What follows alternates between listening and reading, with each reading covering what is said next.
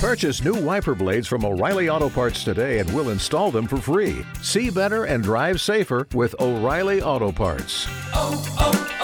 O'Reilly Auto Parts.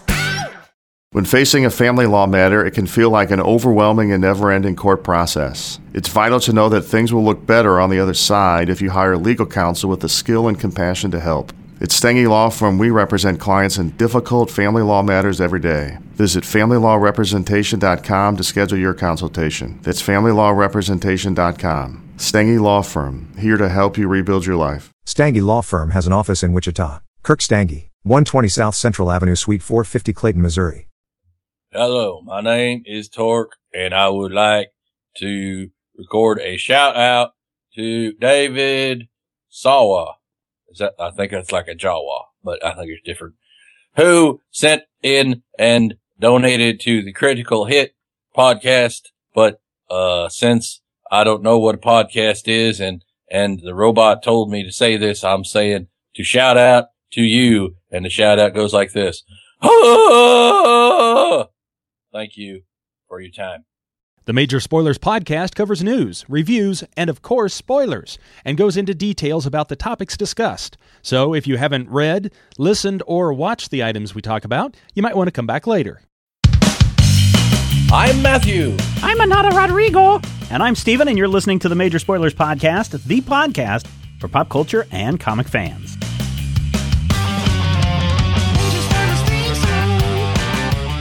In this issue, 3 rules to live by. If someone asks if you're a god, you say yes.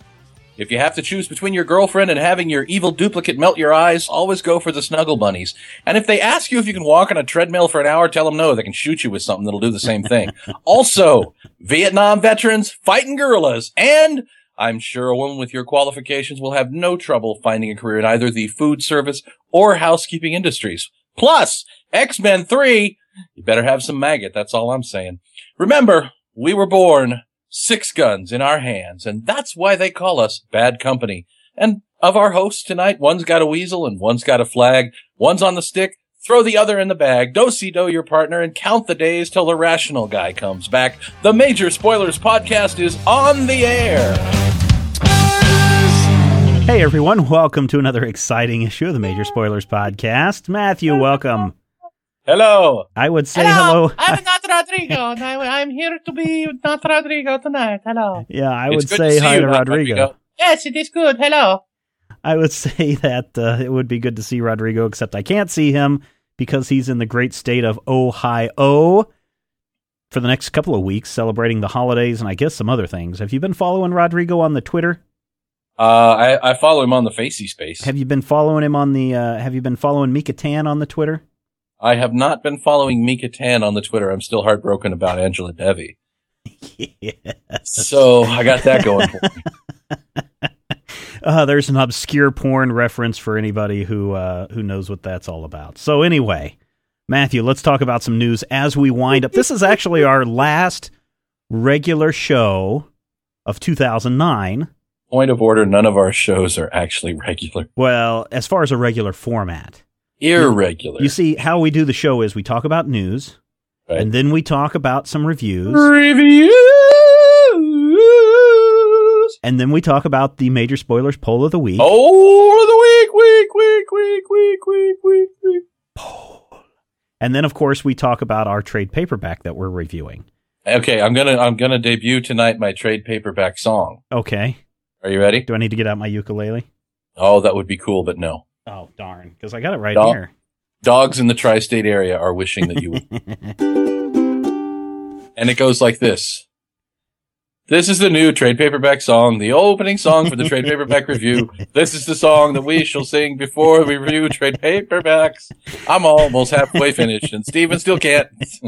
You know, if you would have let me know ahead of time, I probably could have played that in the ukulele. It's not that hard. It's a two. There's a script for this. So this was the last regularly, not scheduled show, but the one that follows our regular format. Because next week, and I'm going to plug this a couple more times in the show, next week on Tuesday, We're going to have greatest moments of 2009. Yes, thank you for stepping on that. The best and worst of 2009. And it's not just going to be Matthew and I and a phone call from Rodrigo that's talking about what we thought the best and worst of 2009 was. It's all going to be about you guys phoning it in and telling us what you thought the best and the worst of 2009 is. Now, there's a couple of ways you can do this. Obviously, you can phone us on the Major Spoilers hotline, which is the one way that I prefer it, at 785-727-1939. That's the way I'd like you to do it. But if you want to record your voice and email it to us at podcast@majorspoilers.com, or if you would like to just post a comment on the Major Spoilers site or in the Best of 2009 thread over at the Major Spoilers forum, we're going to collect and gather those, and we're just going to have a fun time for next Tuesday's show. A fun time was had by all. And remember, anyone whose comments are written will be read in a Papa voice, because that's the rules. Major Spoiler, Matthew does not speak officially for Major Spoilers, so there you go. Actually, I'm pretty much the only one that does. Oh, okay. Hey, did you hear about the news? Yes, let's talk about some news, Matthew. Attention, Mr. and Mrs. America and all the ships at sea. Are you ready for Ghostbusters 3 in 2010? Now, Sigourney Weaver hinted to this in one of her press junkets promoting the Avatar movie, which has just come out. Junket. Then we had some confirmations that said, yes, indeed, this was from Harold Ramis, I believe, saying, yes, indeed, they are working on a script. Oh, I'm sorry, Ivan Reitman said this, that they are indeed working on a Ghostbusters 3 script. It's currently being worked on for possibly a 2010 shoot date. Now, everyone's keeping quiet on what the storyline is going to be about, but most people have pretty much figured it out that if you're telling a movie that happened 20 years later, you're going to be introducing a new series of Ghostbusters. You're kind of rebooting the franchise by still having the old guys around. I find this interesting because one of the people up for the new guys, Matthew, as far as rumors go, and of course these are always rumors, Dane Cook. Not a big fan of Dane Cook. Dane Cook's okay, but you have to take him in little bits. Yes. The question is not preferably chopped up little bits buried in a sack. The question is ground. not are we ready for Ghostbusters 3? The question is Dan Aykroyd's prostate ready?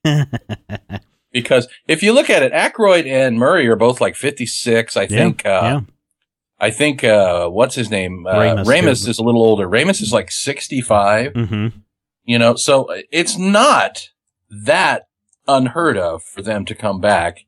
Oh, no. I don't know if you ever saw the movie Space Cowboys with Clint Eastwood and somebody else. It's got James Garner, and it had the guy from The Fugitive and the Men in Black, and I forget who the fourth one was. What's really weird, I think, is that Ernie Hudson is one of the oldest of the group, even though I thought my thinking was that Winston would be younger. Yeah.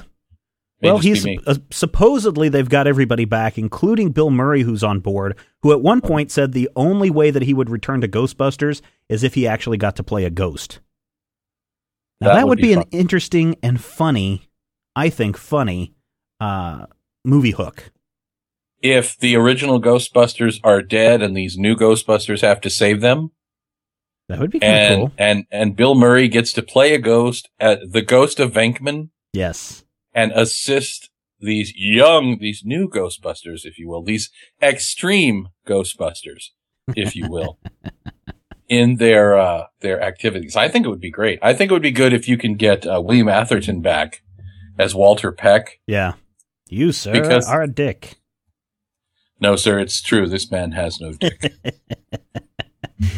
All right, so we can look for that maybe being shot in 2010. Of course, most people would probably see that shot around New York City. If you do a search, I believe io9.com had this really great comparison of some of the city landmarks that they shot in for the first Ghostbusters movie, and then they went and compared them today, and it's like totally different to see how much has changed in a location over, 20, 25 years, however long it's been. So we will look forward to that in 2010 for shooting.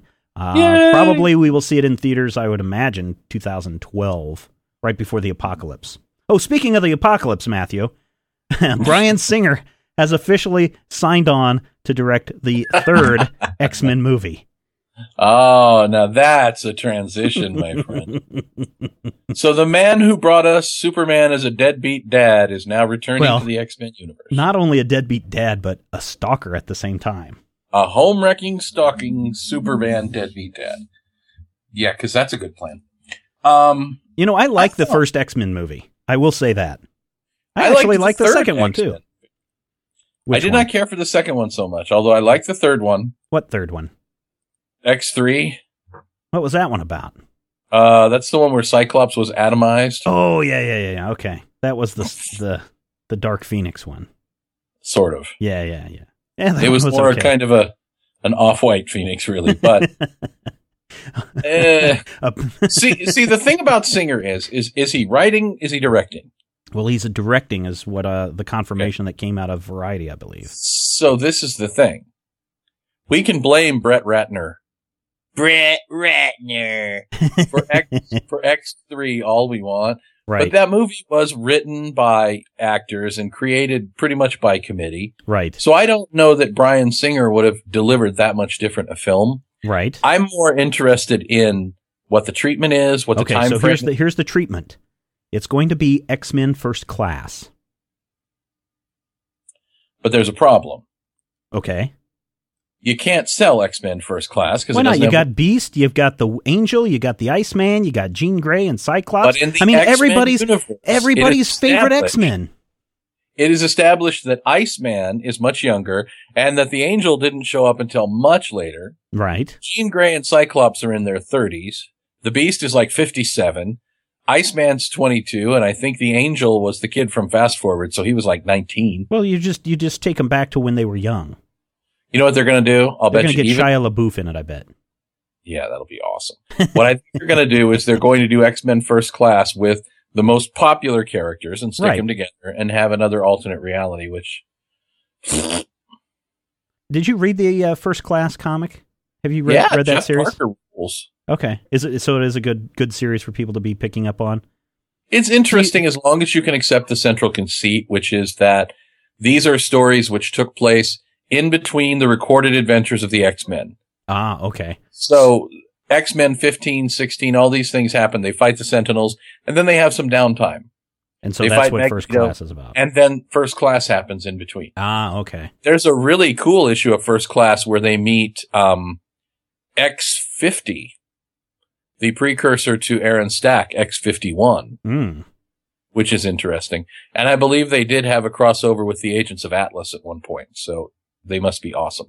Well, I think some people, maybe some commenters had posted this over on the majorspoilers.com website. I think some of them are concerned that what they're going to do is take the Emma Frost and all those other younger characters from the Wolverine movie, and they're going to be the characters in X-Men First Class. But, of course, why would there be a problem with that? Well, I don't know. I guess some people have a problem because it wouldn't include the Beast or Jean Grey or Scott Summers or any of those guys. Do you remember when Bendis rebooted the Avengers about 5 years ago? I can't remember. All I know is it took place about 5 years ago. Brian Bendis rebooted the Avengers and brought in characters like Wolverine and Spider-Man and Luke Cage. Right. So they've now been Avengers for nearly half a decade. Right. Avengers people still come in the store and refer to them as not real Avengers. Ah, okay. So the thing is not who's there or how long they've been there. Is it going to be any good? Right. I can't say that they're necessarily going to deliver a wonderful movie or not, but I can tell you that even if they do give us, the adventures of Deadpool and Emma Frost and Baby Wolverine and Lady Deathstrike, it could still be good if you accept the fact that X-Men movie continuity is already completely cluster from a comic book perspective. Of course it is. So, it's going to be based on the idea that Charles Xavier and Magneto are involved in the creation of the Xavier Institute for Higher Learning, and that it's masquerading as the headquarters for the X-Men. So that's all we know right now. We'll have to wait, but I'm sure the nerd rage will start building and foaming among certain people before we get too far down the line. Geek Smash! That's what you got to go for Halloween, Matthew. Just strip down to a pair of purple pants and paint yourself green and run around with Geek Rage. I was thinking what I would do is I would get red shorts and a blue shirt and a ponytail. Mm-hmm. And then I could pass as the comic book guy and turn him green. I was thinking of just putting on a one of those giant wrestling Speedos and going as the Blob. Worst reference ever. Okay, first of all, I want to say this to all fat people. Every year, Wizard holds a contest and says, dress up as your favorite hero or villain. And every year, somebody dresses up as the Blob or the Kingpin because they're the only people who are appropriate to your body type. Right. And I want to say this to you as a friend, as a colleague, as a 375-pound man. Stop doing this. Wizard just wants to mock you. Well, They're the popular kids who want to point and laugh. You're Carrie White, okay? And Wizard has put a bucket of blood in the ceiling. Not just and blood, they're telling you blood. to come out and put on this crown so that they can drop a bucket of blood on you and knock out the greatest American hero. And so the mom from 8 is Enough can laugh. And then you got to kill everybody. And it's kill. Not worth the source, okay? And the girl from that one movie with the thing, and then John Travolta will die, and there'll be this weird sequence where you're walking. John Travolta. Yeah, but the big benefit is there is that scene at the beginning where all the girls are nude in the shower. So they're 14. All right, everybody, stay tuned. If you want to check out some more news, head over to the Majorspoilers.com website. News every day, including sometimes on holidays when we have our act together. You should check that site out. And stick around. We've got reviews coming up just right after this. This issue of the Major Spoilers podcast is brought to you by Past Generation Toys. With action figures from DC and Marvel, there's bound to be an action figure for you. Visit them on the web at pastgenerationtoys.com. Okay, everybody, welcome back. Thanks so much for Past Generation Toys for sponsoring the show. You know what you guys could do for us this holiday season? Head over to the Majorspoilers.com website and all the ads, the ones for MegaCon, the ones for Past Generation Toys, heck, even the ones for the Erotic Beef, and the Netflix stuff. Just go ahead and click on them, even if you don't want to check them out. Now, I will tell you, Erotic Beef is an adults-only webcomic, so you might be careful about that. But check on, just click on everything. Those clicks generate income for us, and that's the best way to say thank you, is by giving us money without giving us money. So, by giving us someone else's money. Yes, someone else's money. Always appreciate it. Because the gift that keeps on giving is somebody else's cash. I'm not saying you should go to mommy and daddy's wallets and purses and mail all those little green pieces of paper to Uncle Slash. No. That's not what I'm saying at all. What you are saying, though, Matthew, is it is time for review. I think Rodrigo should go first. Oh, wait. Rodrigo's not here. I am Rodrigo, and I am going to review something. Well, This let's see. is a comic book. Here, wait a minute. Let's see. What probably features a girl whose bikini is made of rubber Oh, cement. perfect. Here we go. Have Rodrigo review Power Girl number 7 from DC Comics. Just came out last week. It does feature a girl in a rather tight, revealing costume. And Rodrigo would say, it was a book, and she had the boobies, and I liked it. All right, there we go. Thank you so much, not Rodrigo. This week I we picked should up. Just call him Not Rigo. Not Rigo. Okay. It's funny.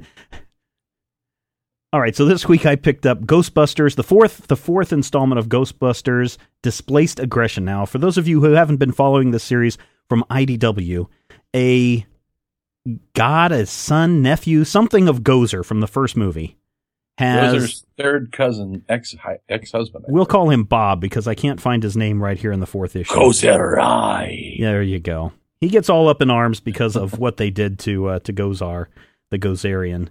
And so he scatters the Ghostbusters throughout time. And so we saw... They asked Gozer nicely to go to the nearest convenient alternate dimension. Exactly. And did they do it? No. So this one features them finally back in the present, and all hell is breaking loose, literally, as hell on Earth has arrived. The 3 Ghostbusters are running around, and they discover that Winston was not blown back in time, but he has in fact been working in the underground resistance movement, trying to keep the demons in check. And so this is a great big battle issue. There's some great lines if you're a fan of Ghostbusters, if you're a fan of witty writing. There are some great little shticks right in there, here and there. Some great action as we see, demons getting blown up, and we see proton packs doing their thing. And of course, once they destroy the demon, everything goes back to normal, and we close out the main story with, next time something like this happens, people, who you gonna call? And everybody shouting Ghostbusters, and then the music breaks out, and Rodney Dangerfield shows up, and everybody's having a rockin' time. Hey, we're all gonna go get laid. So, as I mentioned, Matthew, we have all 4 of the Ghostbusters in the story, but we're missing one important member of the Ghostbusting team. Janine Melnitz. Exactly. From my staff. She was rocketed back in time to Versailles in 1780, and she actually becomes a Ghostbuster in France of the time. She even creates her own... I believe in France it's called Le Ghostbuster. She creates her own proton packs, and of course it has the Ghostbusters they call it in proton with cheese. in their Ecto-1 time machine, traveling back in time and saving her at the last minute. But she says, I'm going to need a promotion for all the extra time that she did kicking ghosts in the past. Now, 2 different artists on this story. Let me see if I can find them really quick. Well, it does say art and colors by the same... Oh, okay. Yeah, it is the art by the same person, although I will say that it's Ilias Krazis. Oh, boy, I can't even pronounce this name. You think Igor I have Stravinsky. Yes, Igor Stravinsky. His art in the first story is really, really good, and he does some great facial work. He does great body stuff. But then in this backup story, man, he takes a different approach to the art, which is something that when you look at it... Oh, no. Okay, here we go. Ilias wrote the backup story, illustrated by Michael Dialyonus.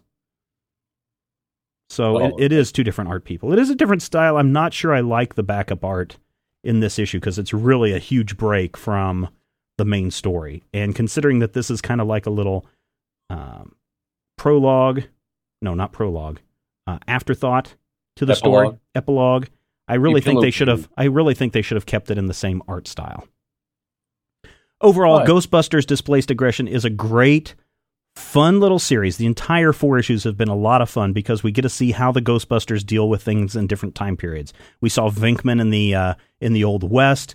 We saw Egon in the future, and we saw Ray in medieval times. We saw a time-traveling Ecto-1 spinning around. Lots of great humor in this series. Lots of great action. I highly recommend picking it up when it does hit a trade. For issue 4, great ending, great action. I'm giving it 4 slices of meatloaf. Excellent. Yes. And apparently there's a tease for the next series. Who are you going to call this season? Ghostbusters Past, Present, and Future. Ghostbusters Electric Boogaloo. It looks like we might be getting a Christmas Carol treatment of the Ghostbusters. That'd be kind of cool. That would be. So, Venkman's already played Ebenezer Scrooge. Well, let's see if that's who they have. Yes, Venkman as Scrooge. Or at least he's the one taking center stage, so there you go. Hey, Venkman takes center stage. That's what Venkman does. Yes. All right. So that's my review. IDW Publishing. There's a lot of great stuff coming out of that company. We'll be talking maybe more about them next week. In the future. Yes. Hi, how are you? My name's Matthew. Matthew, what do you got for us this week? This week, I delve back into the Dark Reign. Marvel Comics. I don't know if you're familiar with them. They're away from my mic when I breathe. Dark Reign. They're a little publishing firm out of New York. Really? Yeah, not many people heard of them. I know. This is that little company that Disney picked up a few months ago. Yeah, you know the one. Ah, that's right. I knew I heard of them somewhere. This issue, Thunderbolts 139. Excellent. It's also fun to say Chunderbolts, because Chunder is how Australian people say vomit. Or you could say Thunderdolts. You could, but Chunderdolts is even funnier. Okay. The cover of this issue hooked me. I honestly, Thunderbolts has been on a maybe or maybe not basis the last few months. The front cover shows Scourge, one of the members of the Thunderbolts, fighting Gorilla Man, Ken Hale from the Agents of Atlas. And I'm like, oh, gotta have that. Okay. Basically, in the last several issues, the ranks of the Thunderbolts are being thinned.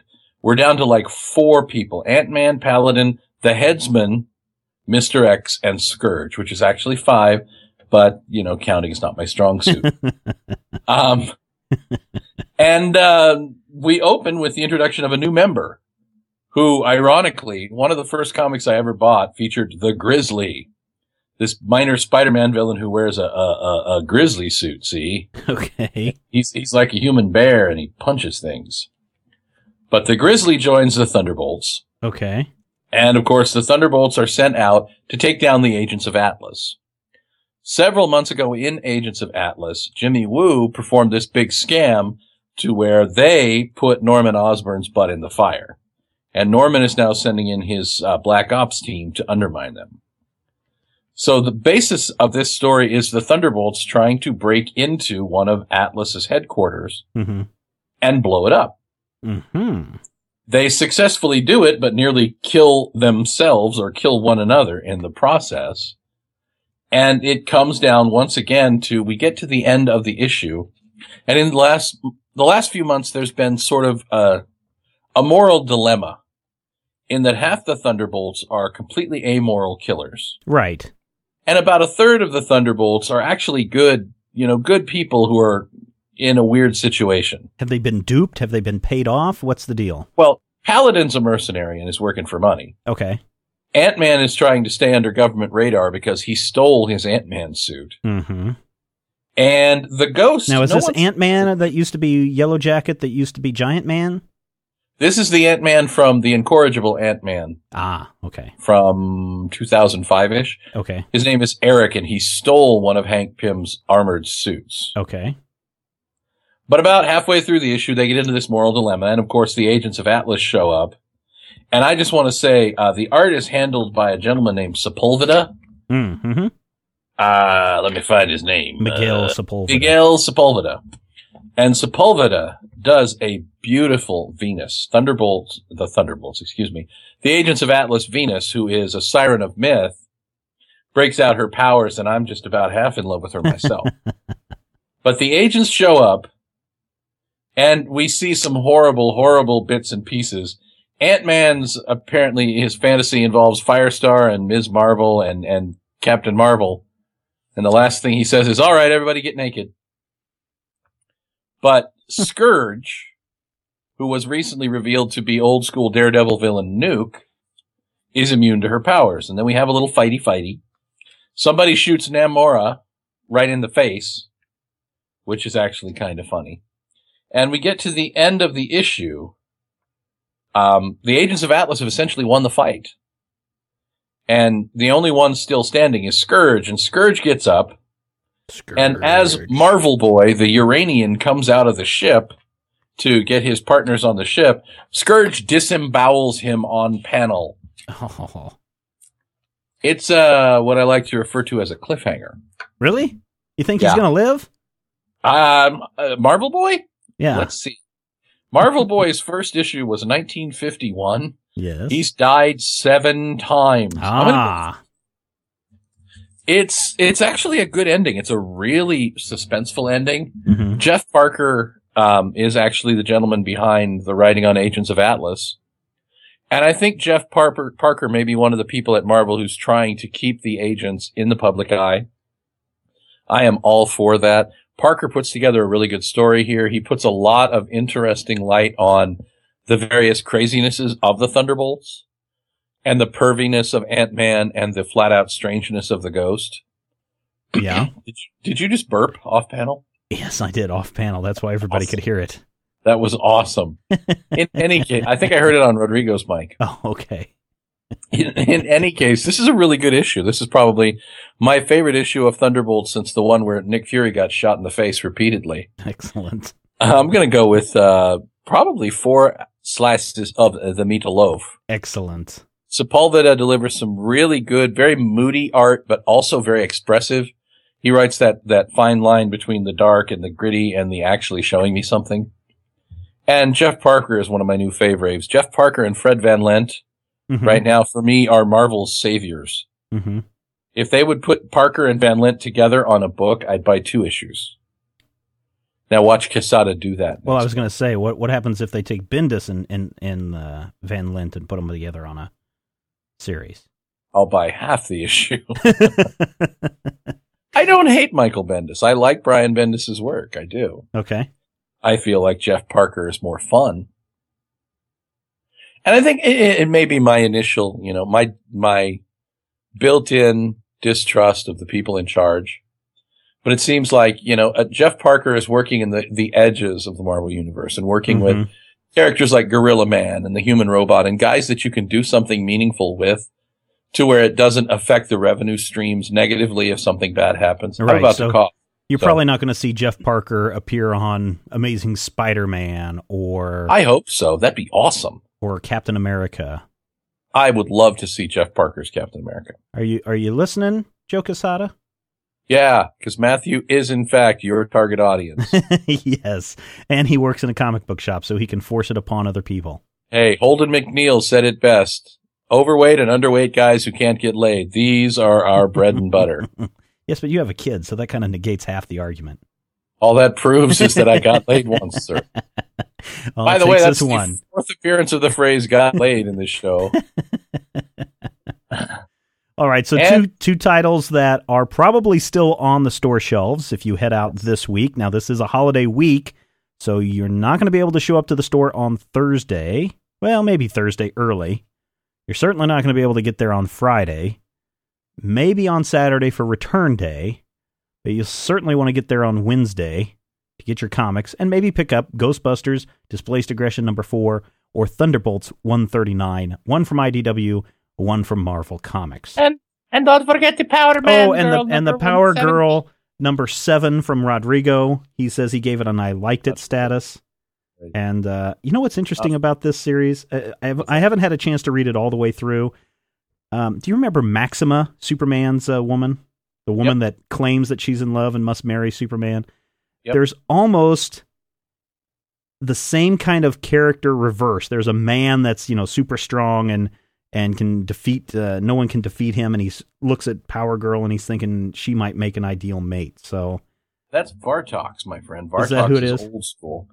But it's the same thing as Maxima, right? Is that what it is? Is he kind of the same kind of... Oh, I don't know. Vartox is old school. We're talking like pre-crisis 1974. Cool. Vartox is actually, I believe, meant to be a reference to Sean Connery in Zardoz. Well, it certainly's got the cheesy mustache, the bandolero, and the Speedos, and the hair all over, so... I didn't realize that Vartox existed in the post-crisis arc. So that's kind of nice for me. Yeah, I haven't had a chance to read this yet. It's next on my stack. I've been so busy. There are so many comics that I'm getting backed up on, including ones that companies send us, like the Incorruptible from last week and Zorro coming up next week. Zorro #18 from Dynamite Entertainment. We want to thank all those publishers who do give us an advanced sneak peek at some of the titles. And for the companies that don't send it to us, like the ones we reviewed today, that's okay. We're still going to review your stuff, so there you go. All right, Matthew, reviews are over. It's the holidays. Yes? Jingle bells, are you listening? It's time for the millions of elves in attendance and the 17 elves at home. And by the way, I don't know who the elf is in the picture, but get me her phone number, because, oh, wow, hubba hubba zoot zoot. It's time. Each year the list is made. It is checked once, then twice. A fat man enters your home without your knowledge, and this time it's not me pilfering petty cash. No, no, no. Santa Claus is coming. And every year you must ask yourself the initial question of initialness, which is probably not the word that I meant. Have you been naughty? Or have you been nice? I'm sorry, this girl is distracting me. She got them big brown eyes. Well, it's a good thing I didn't put up the picture that I was going to use, so. She looks like a girl named Natasha who used to work at my call center. I see. Too much information. Oh, okay. So what are we talking about here, Matthew? Is this the Major Spoilers North Pole of the week? Ha-ha! Ha-ha! Have you been naughty or have you been nice this year? Well, I had to go, obviously, with naughty because I am an ineffectual middle management suck-up. Oh, yeah. I work for an evil corporation. And everybody has to hate you, right? No, actually, they like me just fine. They hate my boss, upon whom I blame all of my decisions. Oh, okay. Hey, I'm sorry. It's my boss who did it. It was Dion. Dion did it, I tell you. Curse that Dion. Little do they know that Matthew Peterson secretly is Dion in disguise. Well, actually, Dion is just an inflatable guy that I have to go. Hey, my too name much is Dion. information. So you Matthew's play been like that? All right. no. I hear Mika Tan's working at the Mustang Ranch. Yeah, actually she is. January 15th, 2010. Have I Are been you naughty saving or your nice? orders? I'm going to Naughty vote or naughty nice? for you too. No, I'm That's an the angel. fifth. That's the fifth porn star reference in a show where we said "get laid" now 5 times. Actually, I've been pretty nice this year. Trying to do all my duties. Trying to do family You said- things. You said Duty. duties. Doing all the family things, doing all the work things. I haven't fired anybody. I haven't killed anybody. I haven't drank too much. I've stayed away from the drugs. So I'm going to say nice this year. I only fired like 19 people this year.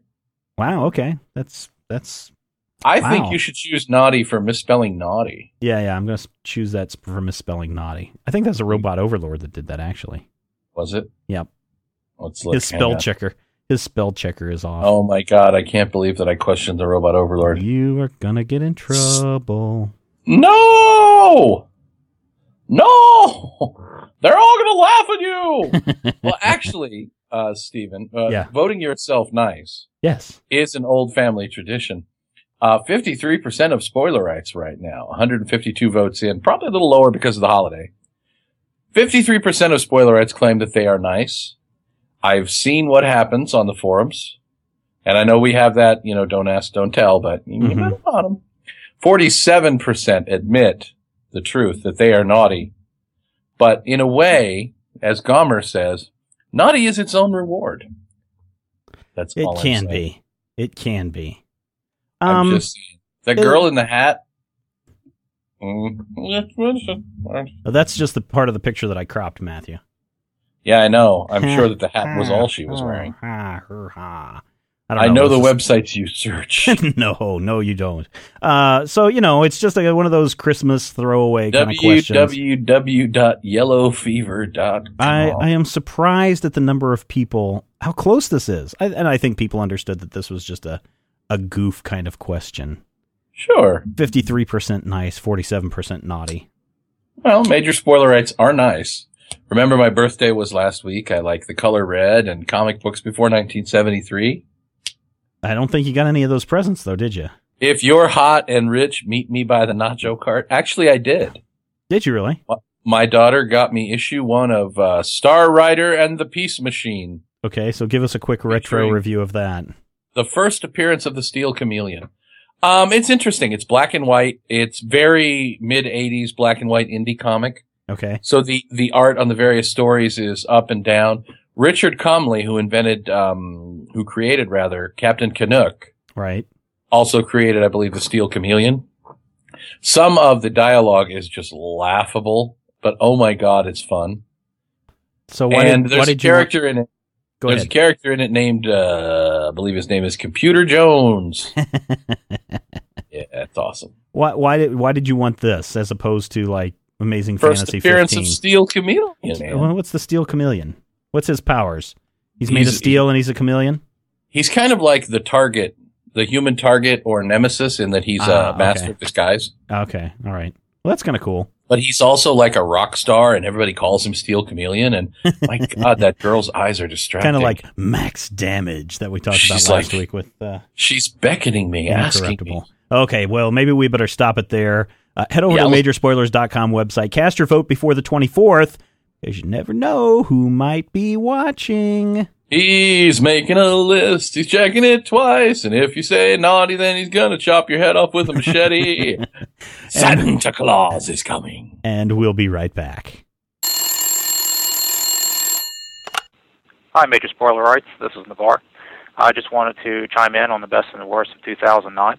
It goes without saying for anyone that visits the site, I'm a frequent visitor. It's one small step in my plan for global domination. But I've seen the site grow more active each day. We've picked up some new members who, along with the faithful regulars, have added a lot to the forum. I think the addition of the regular Critical Hit podcast and the delineation for role-playing games in the forum has really helped bring in some new members. There seems to be a good crossover between comic readers and players of RPGs, and being both, I'm pleased to be with the expansion. It's hard to find anything to complain about, and I'm not a complainer, so let me simply say thank you to Stephen, Matthew, Rodrigo, the contributors, and every member who makes Major Spoilers such a success. Steve Rogers is alive, Kitty isn't dead, and Major Spoilers is the best. Happy holidays, everyone. That was a preview of what you might expect from next week's Best and Worst of 2009 show. Now, how is that going to work? Well, it's a show that we want as much feedback, as much input, as many phone calls as we possibly can. Matthew and I would rather just shut up and listen to you guys talk for an hour and a half. Exactly. And if you would like to contribute to the show, all you need to do is call our Major Spoilers hotline, which is what, Matthew? 785-727-1939. That was the week that was. And we really want to get as many audio recordings as we can for the show. I think it's going to be a lot of fun to have you guys provide feedback. And really, you guys need to be calling the show like every week, because if you haven't figured it out, we've got this built-in break now as we use the pause time to check our recording. It'd be a great time for anyone to call in and voice and shout out their thoughts. I think you can record up to like 2.5 minutes, something like that. Can't record a lot, but it's enough to get your thoughts out. We would Hello, this is the Papa, and I would like to send a shout out to Yo Mama. Ha! We would really, really, really like to get as many people to participate in next week's show as possible. So what I want you to do is start calling the hotline right now. Oh, there it goes. Lighting up right now, Matthew. All 5 lines. All 5 lines. Excellent. Good work, future people. Okay, so this week in our Major Spoilers trade paperback, we are doing something that Matthew had suggested, which is not a future title. It's certainly something from a long, long time ago. 25 years for some of our listeners. That's like the year before they were born. For some of our panel members, that's like the year before they were born. Well, he's not here this week to defend himself. So, Squadron Supreme, written by Mark Grunwald, with pencils by Grunewald. John Buscema, Bob Hall, Paul Ryan, Paul Neary, all doing pencil work on this series. 12-issue series that takes a look at, well, let me just read this a little bit. Freed from the constraints of keeping the Earth looking like our... Well, I can't even read this. My eyes are really this bad this week. Mark Grunewald... Free from the constraints of keeping Earth looking at least superficially like our own, and tying into the continuity of other books, Mark Grunewald explored the ramifications of superheroes taking over the world to save it from itself. A pre-Watchmen Watchmen, it substitutes that book's cynicism with a sense of humor and history. I don't know if it substitutes a lot of humor. Oh, it does. Cynicism. There's definitely. I mean, there's some funny bits now.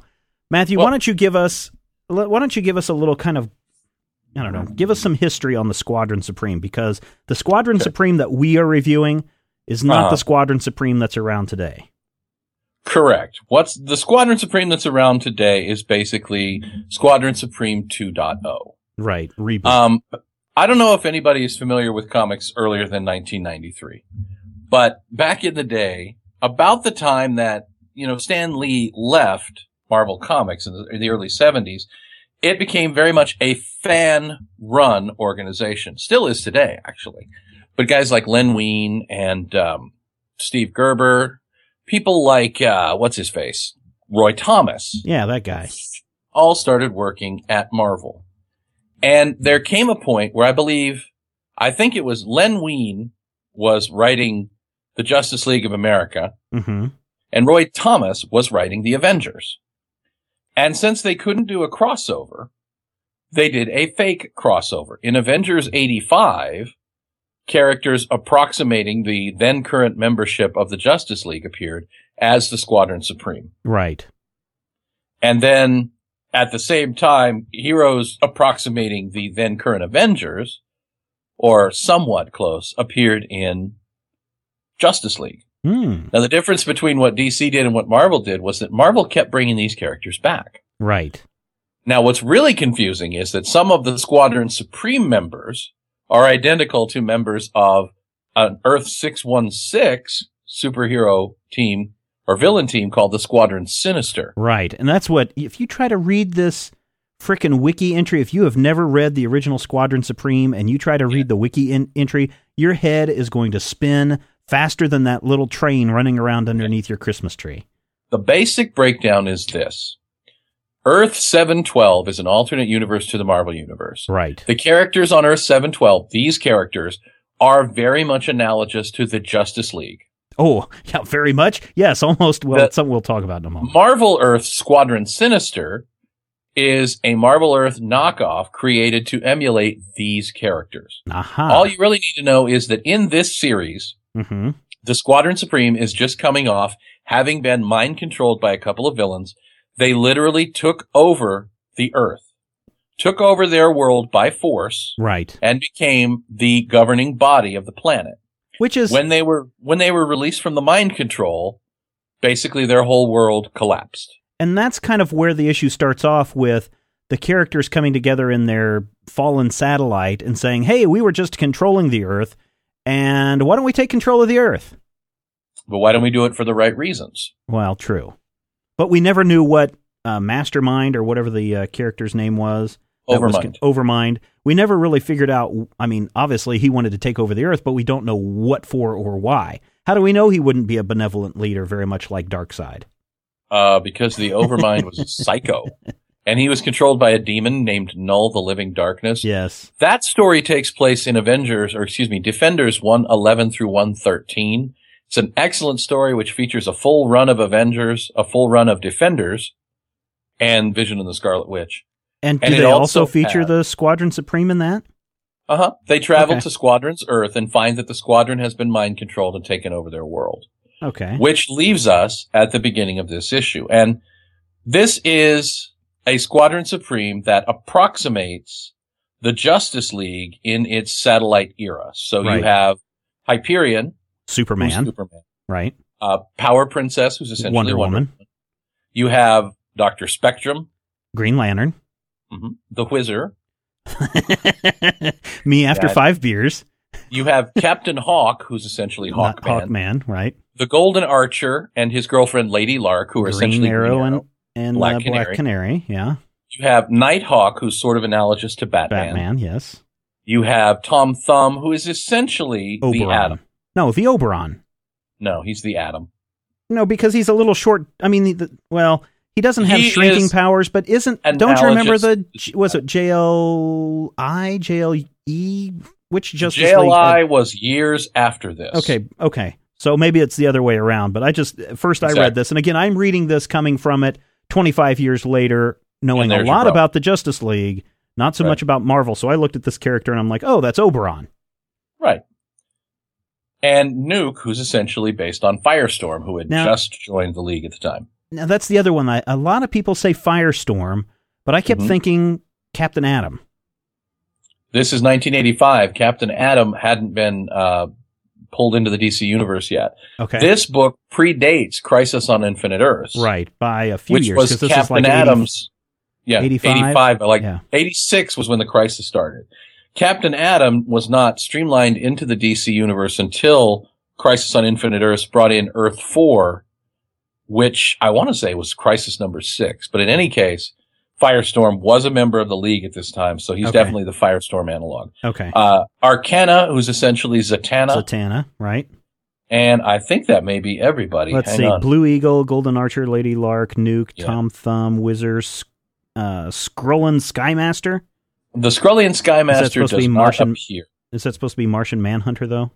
Yes. The Amphibian. Aquaman.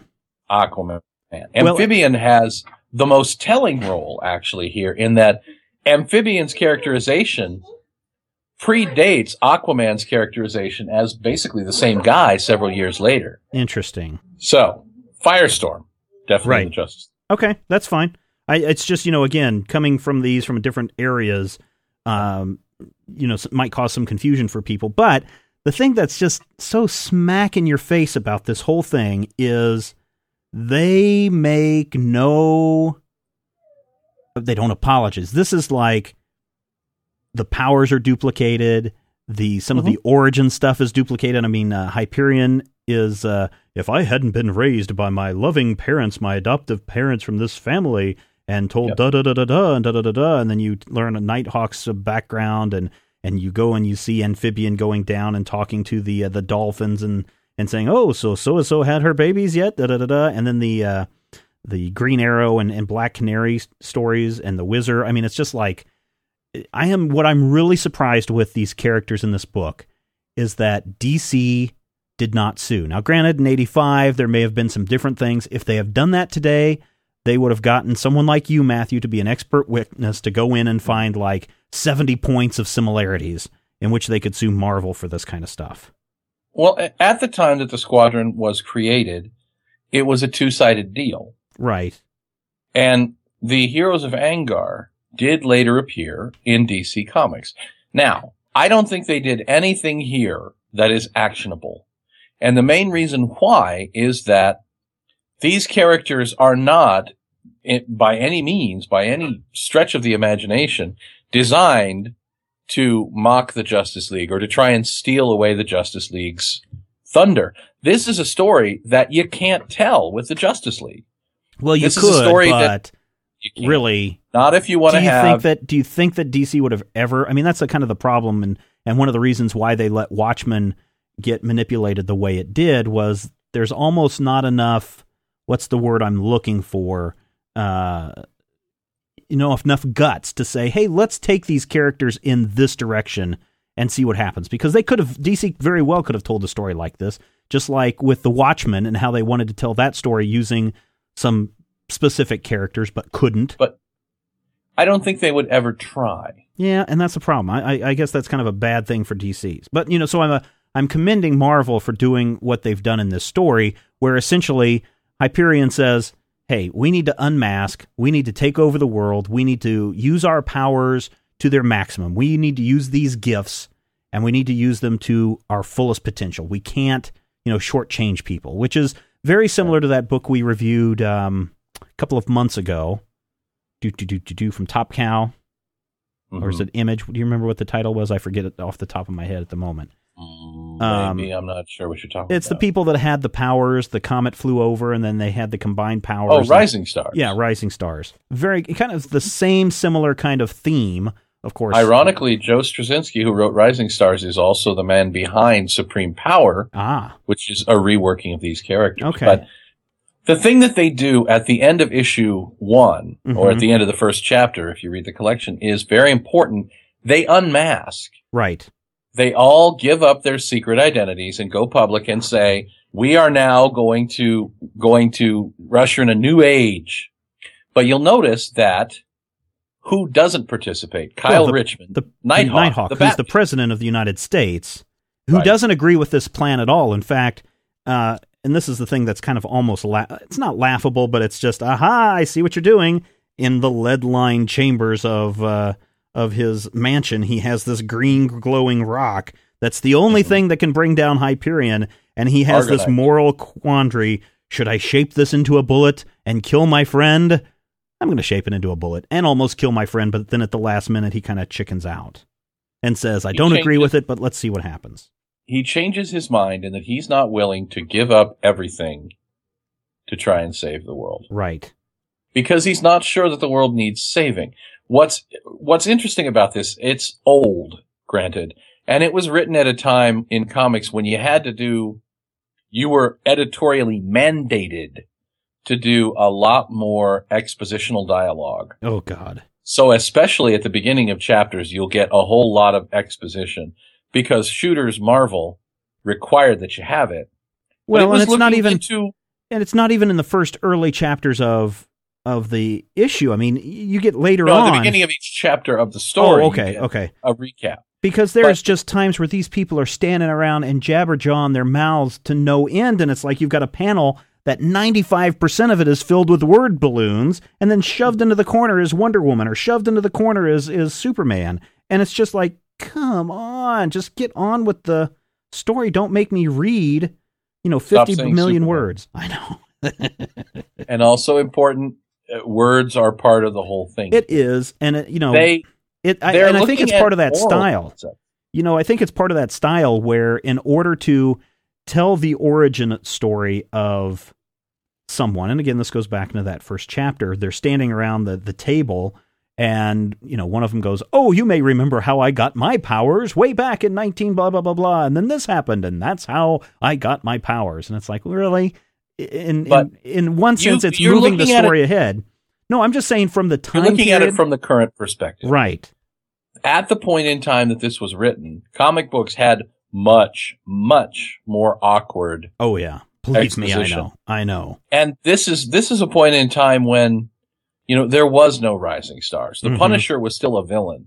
Wolverine was a relatively minor character. He was starting to really blow up in 85, but this was a completely different reality. Yes. And at the point in time that this book came out, I remember being stunned by how literate it felt, and how much there was to read, and how much, you had to actually read it. It wasn't just a fight scene that somebody put some clever dialogue over. Right. There's actual moral quandaries and dilemmas. And that's what it starts in the very first issue, where Amphibian, they all vote whether they're going to do this, and Amphibian votes no, and he gets outvoted, and they do it anyway.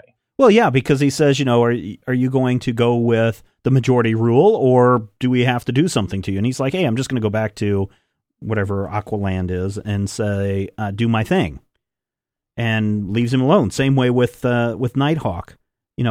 Fine, go ahead, be president. Hyperion goes and visits him and says, I'm sorry, we don't see eye to eye from the superhero perspective. I hope we can still be friends. And at the same time, Nighthawk has to go through this problem of, do I shoot Hyperion in the back in front of the world, and he goes down a martyr for the cause, and I come off as John Wilkes Booth, kind of essentially is what he's asking.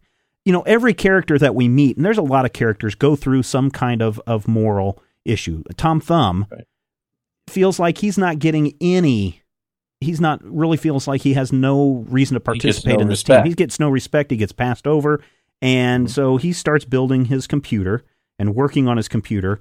And Nuke comes in and says, hey, my parents are dying from cancer. Do you think this is from me? They find out that his powers are increasing, that, yes, possibly he could be the cause for their cancer. And then Tom Thumb has this great idea that he will cure cancer.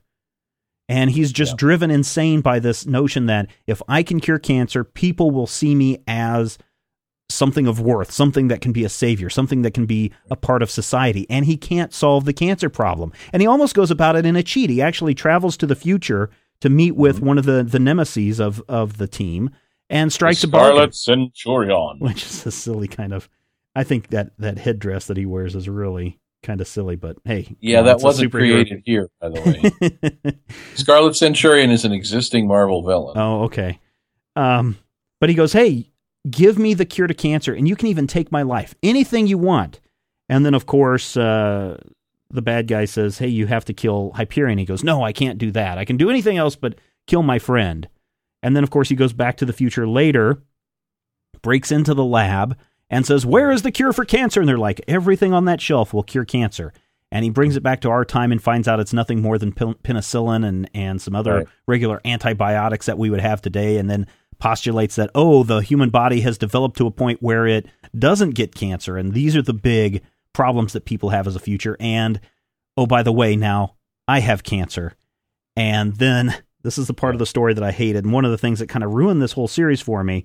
Instead of seeing him go through the process of like Nuke's parents did, where we see them in certain panels just really looking like crap and then passing away and seeing the after effects like that, there's one little black panel that says, a few days later, Tom Thumb died of cancer. And that's the end of the issue. Hang on. You are completely mutating the timeline. Tom discovers he has cancer in issue 2. Right. And he dies in like issue 9. I know, but we don't see... So for 7 issues, we see Tom's bits of the story where he's getting more and more haggard and more tired and dealing with his disease. I struck that up as, or I chalked it up or credited it to him forcing himself to stay awake in order to try to solve these problems in that given amount of time. But it's just in issue 2, they said Tom realized he had cancer. He said it on panel. No, I understand that, but we don't. I mean, he's not ravaged. But it's whatever the point is. It's this last panel. It says, 1 week later, while working in his laboratory on another project to better the human condition, Thomas Thompson, also known as Tom Thumb, passed away. And it just seems like an afterthought. It's almost like... No, that's the point.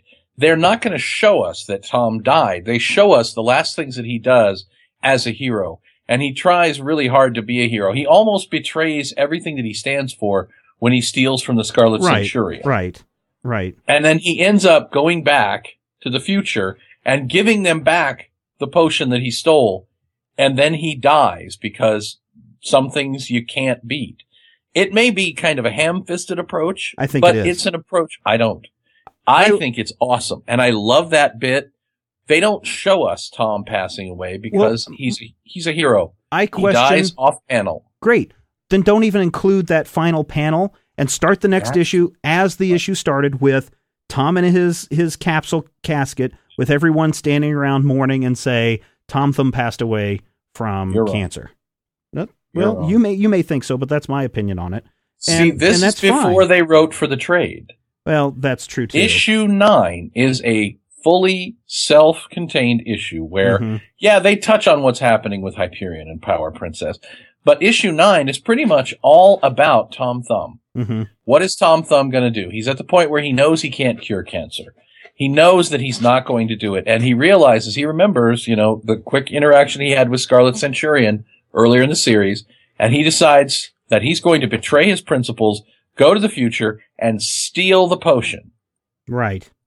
And then he gets back and he realizes it's not going to work anyway. So he returns it because during the fight, all the potion was destroyed. Mm-hmm. So the reason he went back to the future was to make sure that nobody else would die because he had that moment of selfishness, that moment of weakness. Yeah. Plus there was a problem with his kids. There is that. That's why he had to go back to the future. So exactly. what's going on? But also important is throughout that arc, Tom proves himself to be as quietly heroic as anybody on the team with their capes and their masks and the fun life. And that's fine. I just don't like how they just like he's dead. That's the point. I just don't like that ending panel to that issue. That's the it's one actually problem a that I have. Statement about death, and it's just, okay, he died. That's fine. It's not, he just passed away. He did everything he could, and then he died. People just die. Well, I know that. And Tom Thumb just died. That was unheard of in 1986. You gotta listen. I mean, you weren't there, man. 1986, nobody died in comics. Unless you count the Joker, and he'd always come back. There were 3 people who were dead in 1986. There was Bucky, Captain Marvel, and the Hangman. Maybe the Comet. But these are the only people who were dead. Thomas and then and Tom Thumb does everything he does, and he finally goes to the future, and he does all this stuff, and he dies anyway. There you go. That's fine. I think the panel before where he says, I'm going to go back to the future, and I'm going to return what I've stolen, that would have been a perfect ending to it, because you're like, here's the noble person. Then the more shocker is you start the next issue, and it's his funeral, and then you've got reaction, and that then has a lot more, to me, impact if it were single issues. Let's move on. That's fine. What's going on with this plan to make the world better? Nobody seems to like it. The citizens are kind of apprehensive of these people. Let's talk about the citizens for a minute. The Justice League took over the world. They gave up the reins, and then they said, oh, wait, now we're going to take over the world again. Right.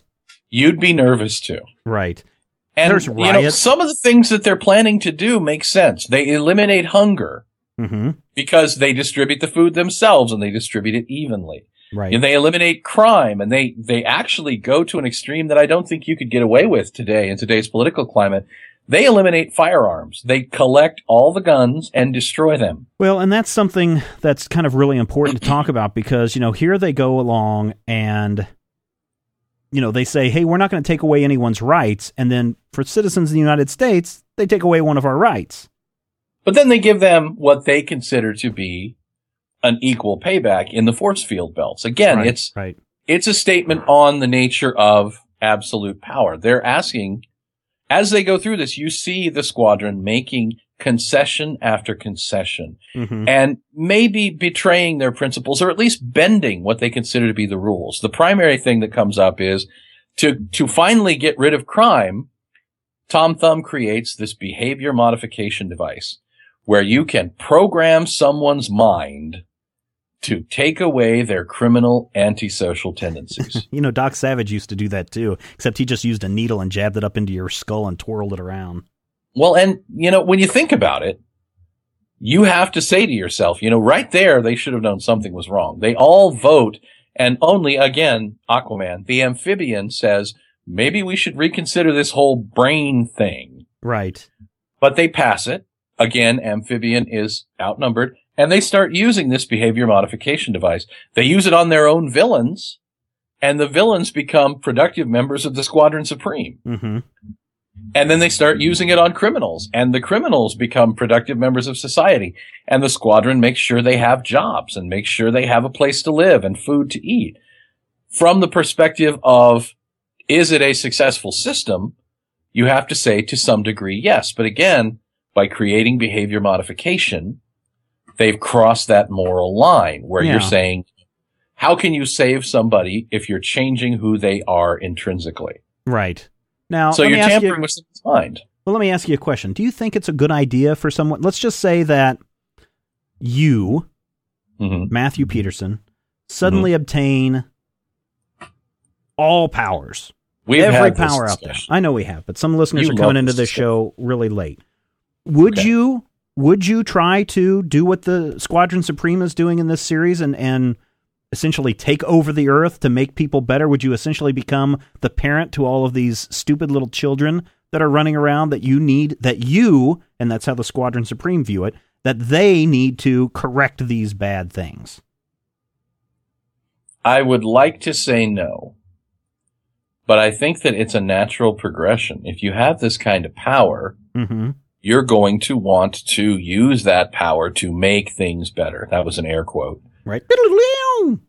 But when you make things better, you have to ask yourself whose definition of better. Right. The whole point of this series is in issue 1, they make a decision. And we're dealing with the consequences of it. The decision is we're going to take responsibility for the world and everyone in it. So I would say probably not. Honestly, knowing my nature and human nature, I would probably use my powers to make sure the benefit of Matthew and anybody that Matthew liked. That is the honest answer, because I think that's what most people would do. At the beginning. If you had the ability, to do this. Right. But the Squadron is acting out of essentially the best, what they perceive to be the best interests of the world. So you can't really say, even when you look at a move like the behavior modification machine, and you look at that and go, you're really crossing a line, you can't really say that they did it for a bad reason. The problem comes, though, that technology exists. How do we use it? And of course, Green Arrow, the Golden Archer, uses it to make his girlfriend love him again after she decides she doesn't. Yeah, we did have that discussion quite a while ago. This would be back in like the 20s or something. And that's the point where things get really real. And the Squadron has to make a decision. This has happened. Someone has utilized their technology to do something completely counter to what they intended to do. Right. And that's the straw that breaks the camel's back for Amphibian. Because that's the point where Aquaman goes and breaks all the existing machines, shatters them all, quits the team, and never comes back. And then what's Batman doing this? Nighthawk doing this entire time. He's running around with Bouncing Boy and Plastic Man and let's take a moment Car. Here. If Nighthawk is Batman, and the characters that he is going and recruiting are his old villains, let's look at the analogies. So we have the Mink, who is this sexy girl who may have an existing relationship with him. Yep, she has kind of an animal-y powers. Okay. Then you have the Remnant, who's this weird, tall, spindly guy with funny colored hair. Green, question. No. Okay, so I guess you could go with Joker, sure. He's kind of a Joker. And this is probably the biggest stretch for me, but I think it's the closest character fit if you look at Batman villains. Who's the rotund, mostly comical Batman villain? Penguin. Ah, okay. But he inflates himself. That's why I kept going Bouncing Boy. It's not the best fit, but when you look at Remnant has powers that aren't Joker-based. Yeah. But Remnant, I think, is pretty clearly a Joker type analog. He's not the same character, but he's the character where I look at those three characters and I think, okay, well, if Nighthawk is Batman and these are his three greatest villains, that's the Joker, the Penguin, and the Catwoman. Right. And I really think that if you look at Batman's rogues gallery, nobody else fits. Mm-hmm. So it may be something where they wanted a Catwoman type character. Mm-hmm. And then the other guys were just some guys that they had lying around. That's fine. But Nighthawk the whole thing is he goes to Marvel's universe, the 616 world. And hooks up with Captain America. Yeah, he spends an issue trying to recruit Captain America and then realizes it's not fair for him to drag other people into his world again. Mm-hmm. Every time we've seen the Squadron Supreme, they've been mind controlled and the Avengers have to save them for all intents and purposes. Right. So he's decided that he's going to find help at home and gathers his own three greatest villains to form the core of his Redeemers. Mm-hmm. Which kind of makes sense, go with the enemy you know. Right. Meanwhile, the wildest and most obnoxious plot twist of all happens. While Nighthawk is off having his little thingama, Master Menace, who's certainly not Lex Luthor, but is the greatest villain of Hyperion's life. Remember when I talked about the Squadron Sinister being created as analogs of the Squadron Supreme? Right. Even though they appeared first? Right. Master Menace reaches into the time stream and manages to drag out the Marvel 616 version of Hyperion. Yes. Who's been trapped in the multiverse ever since he had a fight with Thor some years ago. Mm-hmm. I have that issue, by the way. It's not bad. Okay. And he has a plan to supplement the existing Hyperion, the good, noble Hyperion, with this evil Hyperion, this bizarre Hyperion, and subjugate his place and take his place in the Squadron Supreme. And the evil Hyperion, even the evil Hyperion, who's this two-dimensional villain from the 70s, has a moral quandary in that he starts to fall in love with Princess Power. Right.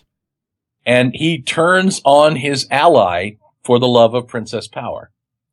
That sounds noble. He also kills Princess Power's elderly husband, who is certainly not Steve Trevor. Yes. It's just, and that's part, I guess I should say to the listeners who are contemplating and listening to me saying how much I dislike the series, or what appears to be disliking the series.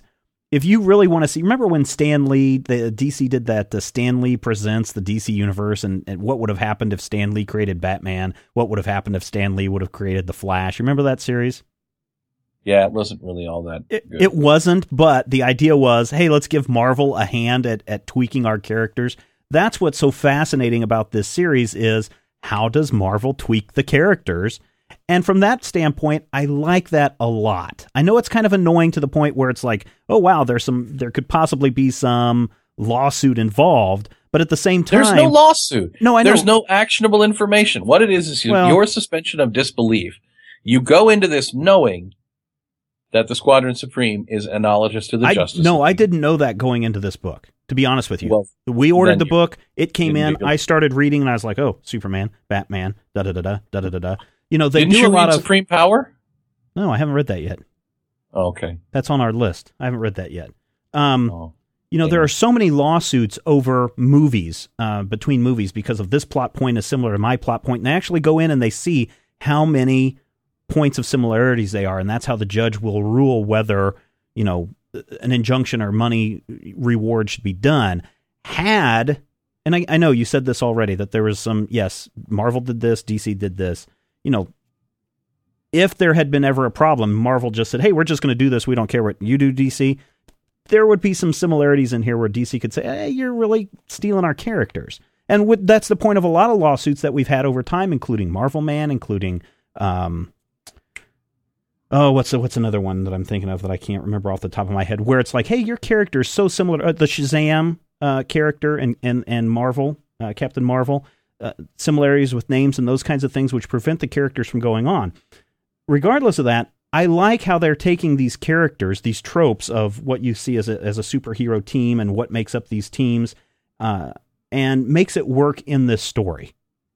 Very much like we talked about with Rising Sun, that you see a lot of those similarities in there, and it works in the story.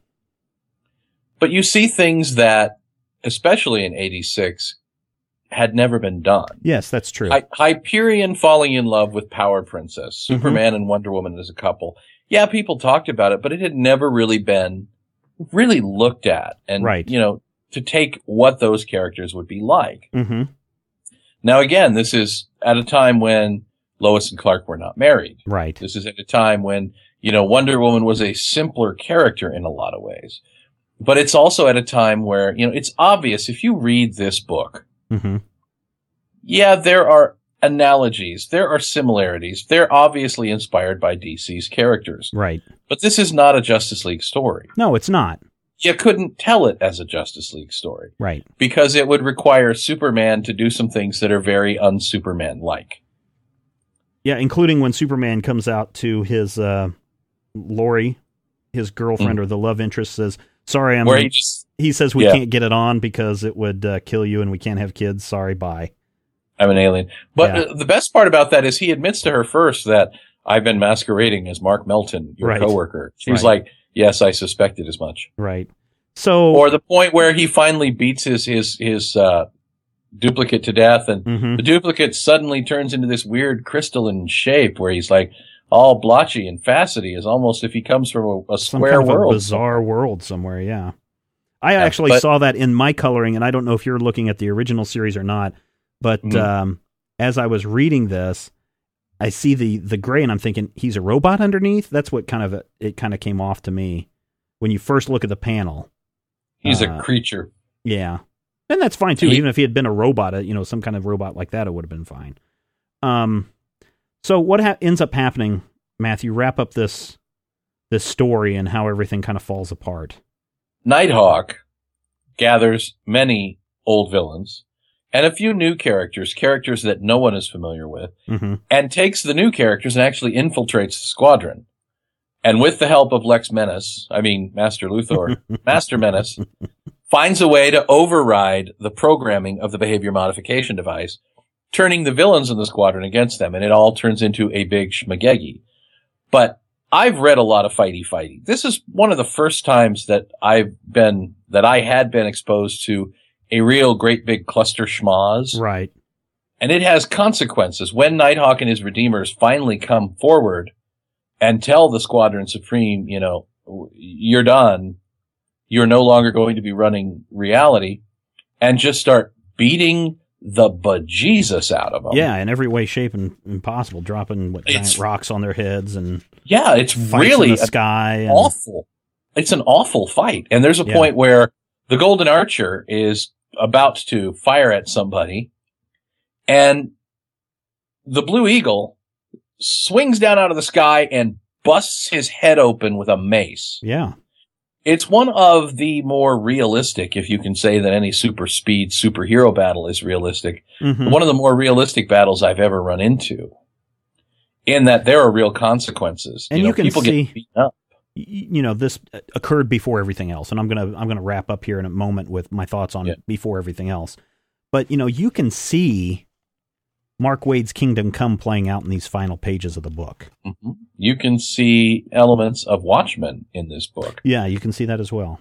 You can see elements of a lot of things that came later. Rising Stars. The Supreme Power is the obvious one, but you can also see elements of what would eventually become the Image universe, in that you have a take on characters that do what they do for a reason that's not entirely heroic in nature. You can see the building blocks of what Marvel and DC have been doing for the last 15 years in this book. Right. It's kind of a roadmap, a kind of a first, I don't want to say a first draft because it is a good story, but you can kind of see this is a roadmap to where maybe both companies would go to in the future. Why don't you read some of the... Oh, go ahead. You get to the end of the story and, all the characters are standing in the morgue and you realize, there's an actual human cost here. Yeah. There are dead superheroes. D-E-D, dead. And again, this is 86, not as, by any means, something that you'd see all the time. But feedback came from, by the way, Jimmy Thudpucker had a Sunday feedback.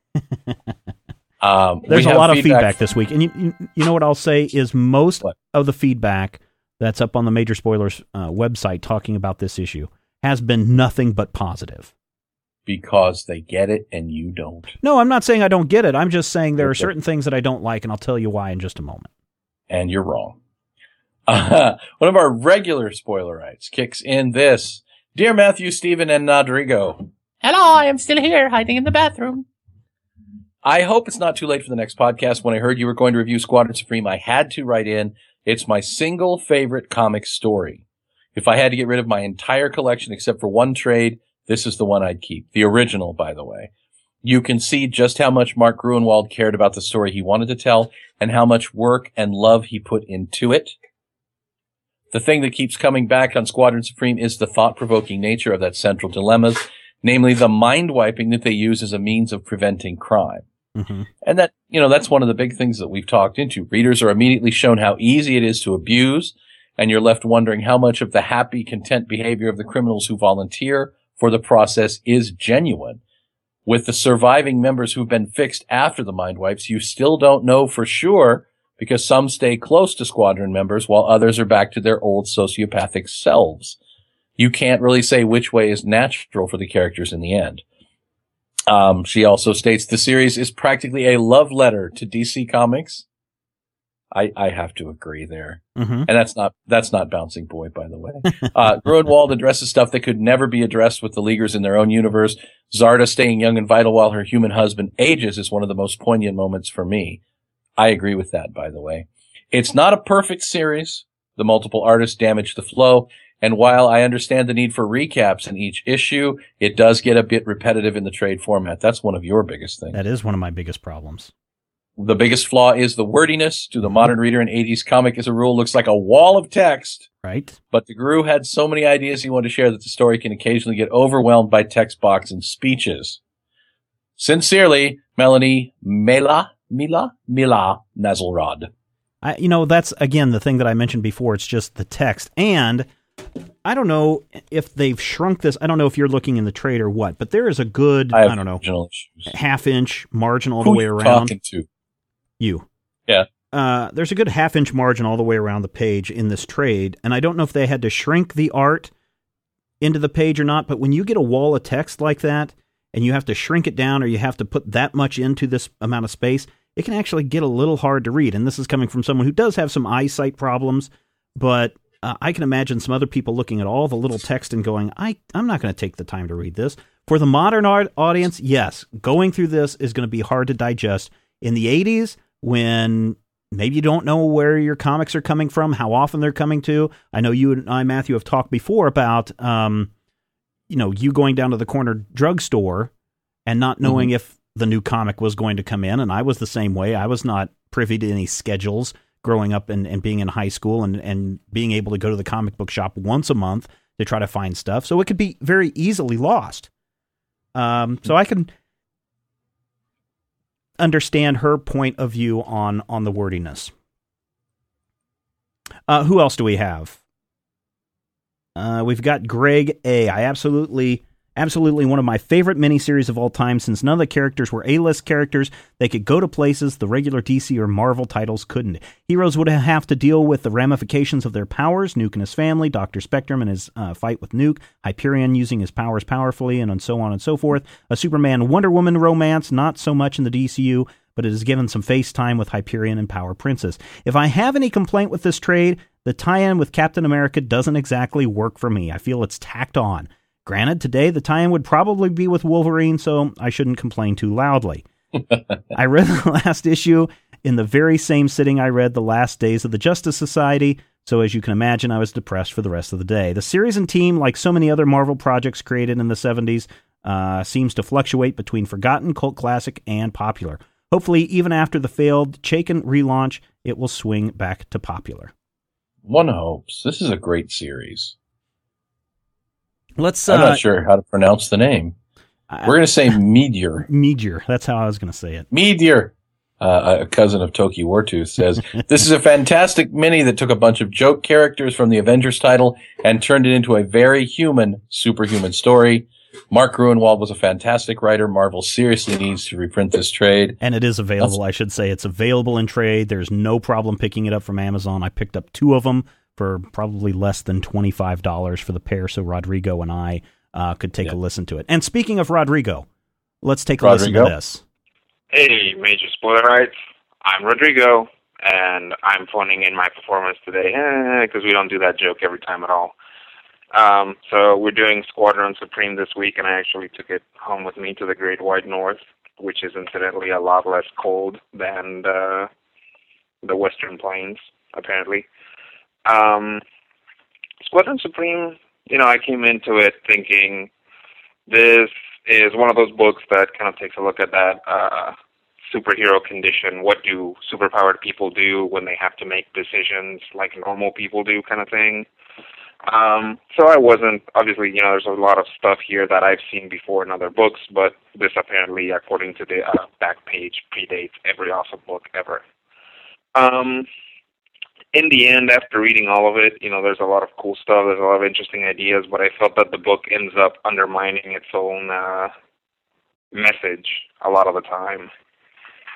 Every time something, thought-provoking happens, it is immediately done away by a supervillain dropping out of nowhere, or by them just taking a lot of time to explore other concepts, or by Tom Thumb feeling very short and unappreciated. And, it gets to the end, and the Utopia project actually works. It actually functions. What they're trying to get across is that, no, this is wrong, but it actually works. And after its completion, Nighthawk shows up, and he's like, hey, guys, I'm going to kick your butt. And then he kicks their butt, and they're like, oh, well, maybe we were wrong since you beat us up. I would recommend this to people who want to get into the exploration of what Marvel thinks DC characters are like.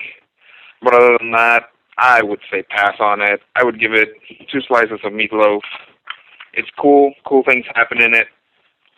Didn't particularly care for it. Also, I went to see The Princess and the Frog. It's pretty cool. Trumpet playing alligator in it. That was kind of cool. I was concerned that it was going to be kind of weird in a not PC kind of way, but they handled everything okay. So that's about it. I hope you spoilerites are having a great holiday. Matthew, hope you're doing good. Steven, hope you're also doing good. Blah, blah, blah, critical hit. I'll talk to you guys later. Yes, so Rodrigo, good thoughts from Rodrigo. Of course, we get a little tacked on Princess and the Frog review there. Rodrigo and I have had this discussion before, and we may have mentioned it on the show, Matthew, and this is kind of where I guess maybe my problems with the issue, or I guess my perceived problems with the issue, they may not be perceived problems. I can see why I don't like this. Rodrigo and I have talked before that for students today, for students in my video production classes, they've never watched Citizen Kane, and when you try to discuss Citizen Kane and how it's so great, they're like, yeah, but XYZ movie has done this, and this movie over here has done this, and that movie over there has done this, so I really don't care about Citizen Kane. And as I'm reading through this book, I'm seeing the same reaction. And of course, I'm sitting there bashing my head against the wall going, what do you mean you don't care about Citizen Kane? It's one of the greatest movies ever created. For this reason, it's this, and this. And I list off like a dozen plus reasons why this is such a great series or a great movie. So then I come to Squadron Supreme, and as I'm reading this, I'm like, well, I've already seen this and this, and already seen this and this. So I have this epiphany that, yes, I'm having the same reaction that students have because they didn't see Citizen Kane for the first time sitting in a film class like you and I did, and maybe even before, where we've experienced it and got to see what the popular ramifications are and how it affected everything else down the road. Same way goes with people who are going to pick up Squadron Supreme and don't get it or don't like it like I do, because we've already read the JSA, we've already read the Kingdom Come, we've already read Rising Stars, we've already read and seen all of these other things take place. But the thing is, this is that first instance. This is that Citizen Kane of this type of storytelling. And so, again, my problems come from, I've already seen all this stuff in other places, and now I'm reading this, and I'm still trying to cope with, yes, but this came before, and this is why it's good. So everyone who's been shouting at their computer or their iPod or whatever, goes, Stephen, you're an idiot. No, it's not that. I agree with all of these comments that people are making. No, you are an idiot, but also. I agree with these comments that people are writing. There's some great writing in there. There are some problems with the writing in the fact that he's having to write to that Marvel format and trying to cram so many ideas in there. In 1985, very acceptable. Today, maybe not as acceptable. The problems with the art, the problems with some of the characterizations, the problems with these stories are not really problems. They are perceptions that the reader is going to have when they read that, if they've read all of these other, for instances, that we've talked about. So my bottom line for this is not that this is a terrible book. I'm saying it may not be everybody's cup of tea if you've read these other things, but it is still a good look at comic book history and a good look at how stories are told and how they evolve down the road. So I'm giving this a good read. I'm not saying that this is a must read, but I'm saying it's a good read. I think there's some good stuff in there. So I guess I would give it a half thumb up or something. I guess I would give it a thumb up from the aspect of read it for the historical purposes, but don't read it for, I don't want to say don't read it for enjoyment, because you probably will read it for enjoyment, but it's the same thing that, when I make students watch The Citizen Kane, they hate it because they've seen everything before, but yet they're still gaining a lot of perspective of how this event or this book or this movie changed the rest of the industry. Don't go into this book expecting Civil War. Don't go into this book expecting, for good or ill, Final Crisis. What this is a very solid example of storytelling as it was done at Marvel in the 80s. They had to work around, a little bit of an editorial mandate. They had to work around the expectation that every issue had to have a recap and every issue had to identify the characters by name. Right. But they're also working with probably to date, one of the most realistic canvases I'd ever seen. Mm-hmm. I know for a fact that the first time I recognized any type of superhero relationship of a sexual nature was here. Mm-hmm. Foxfire and Dr. Spectrum. There's a hint of it between Nighthawk and the Mink. The first time I dealt with, the concept of a superhero having a family, when Arcana gets pregnant halfway through the trade and uses her powers to hide it. Right. This is dealing with, granted, it's not necessarily dealing with them the way that we might deal with them today. Certainly not as straightforward. Think about this. If you've watched that new 90210 television series, go back to the original 90210 series and watch the Dylan versus Shannon Doherty have sex episode, and everybody made such a big deal of it. It's kind of like this. Back then, as Matthew said, a lot of dead people, big deal. Today, meh, seen it.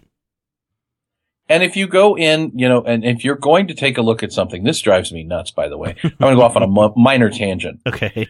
Recently, a comic magazine, who shall remain nameless, but their mascot is a wizard, did a comparison of the retelling of the Armor War storyline with the original Armor War storyline from '89. With the Ultimate Comics one that's going on right now? And they said that the Ultimate story was better partly because Tony Stark had a big Jerry curl perm. Okay, don't go into it and try to measure this by the standards of today. Right. If you're going to read this, you got to understand that you're getting something that's not the same as a Civil War, but it is the underpinnings of what Civil War became. This is a really, really good series. And, they reprint it with an Alex Ross cover, which makes me angry. Because you go in and you're like, oh, look, Alex Ross cover, and then you read the book. This book is the building blocks for some of the serious game changer comics. This book is a precursor to Watchmen. It's analogous, so roughly the same time as Dark Knight, and it's looking at similar, stuff. Mm-hmm. It is one of the first times that you actually ask the question, what happens if superheroes use their power to take over the world? Right. What happens when absolute power essentially corrupts? These are, relatively realistic, very realistic for 86 characters. They have families, they have fears. At certain points, the wizard keeps freaking out because he wants to run away. And with his powers, he has to actively fight to not run away. Mm-hmm. And, the Golden Archer comes back as one of Nighthawk's redeemers, trying to trying to come back and recognize, and make up for the horrible thing that he does early in the series. The characters deal with these moral dilemmas, and they don't always deal with them well. Mm-hmm. They don't always do the right thing. And that's what makes it interesting. And this is one of the first times that we saw that in comics. So if you go in expecting to compare this to last week's New Avengers, yeah, it's going to seem wordy. It's going to seem out of time. It's going to seem somewhat non-contemporary. Right. But if you look at it as what it is, as a very good story told in a manner that isn't exactly modern, then you're going to have a lot of fun with this book. And I highly recommend it. I will put your thumb up. Okay. I got 3 thumbs up for this book. All right. So there you go. Squadron Supreme from Marvel. It is available for trade. Check it out. I think it is worth checking out. And you might want to check it out from your local library first and then decide if you want to purchase it. That's all I'm saying. You might want to after reading it. Certainly some of the feedback that we had this week was favorite comic of all time, etc. So I think that wraps it up for this week. Thank you so much for listening. Thank you for being part of the Major Spoilers experience. This weekend on Saturday, I do believe that there is a show. I don't know what's going on with that. Matthew hasn't told us. But then next week...